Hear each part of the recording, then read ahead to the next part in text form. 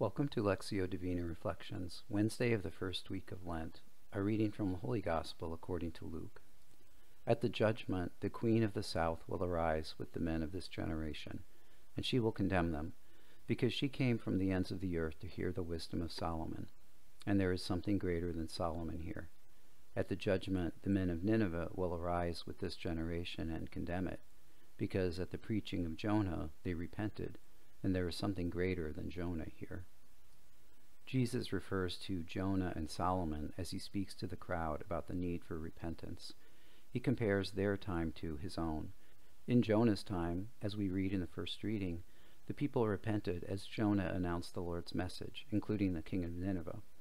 In Solomon's time, the Queen of the South, also known as the Queen of Sheba, heard about the wisdom of Solomon and traveled a great distance to see him with her own eyes. Jesus, referring to himself as the Messiah, tells the crowd there is something greater than Solomon here. But the people of his own time would not believe him. Among the same crowd, Jesus says, "Blessed are those who hear the word of God and observe it." God of mercy, help me recognize what Jesus tells the crowd about repentance, in the daily struggle to remain in you as I acknowledge the limits of my ability to be merciful. Strengthen me with your grace, call me to you.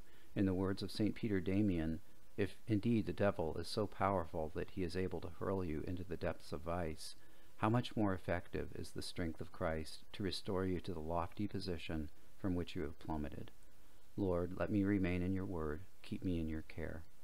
From the responsorial psalm, have mercy on me, O God, in your goodness. In the greatness of your compassion, wipe out my offense.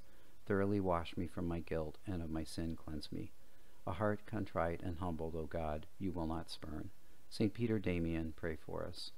Glory be to the Father, and to the Son, and to the Holy Spirit, as it was in the beginning, is now, and ever shall be, world without end. Amen.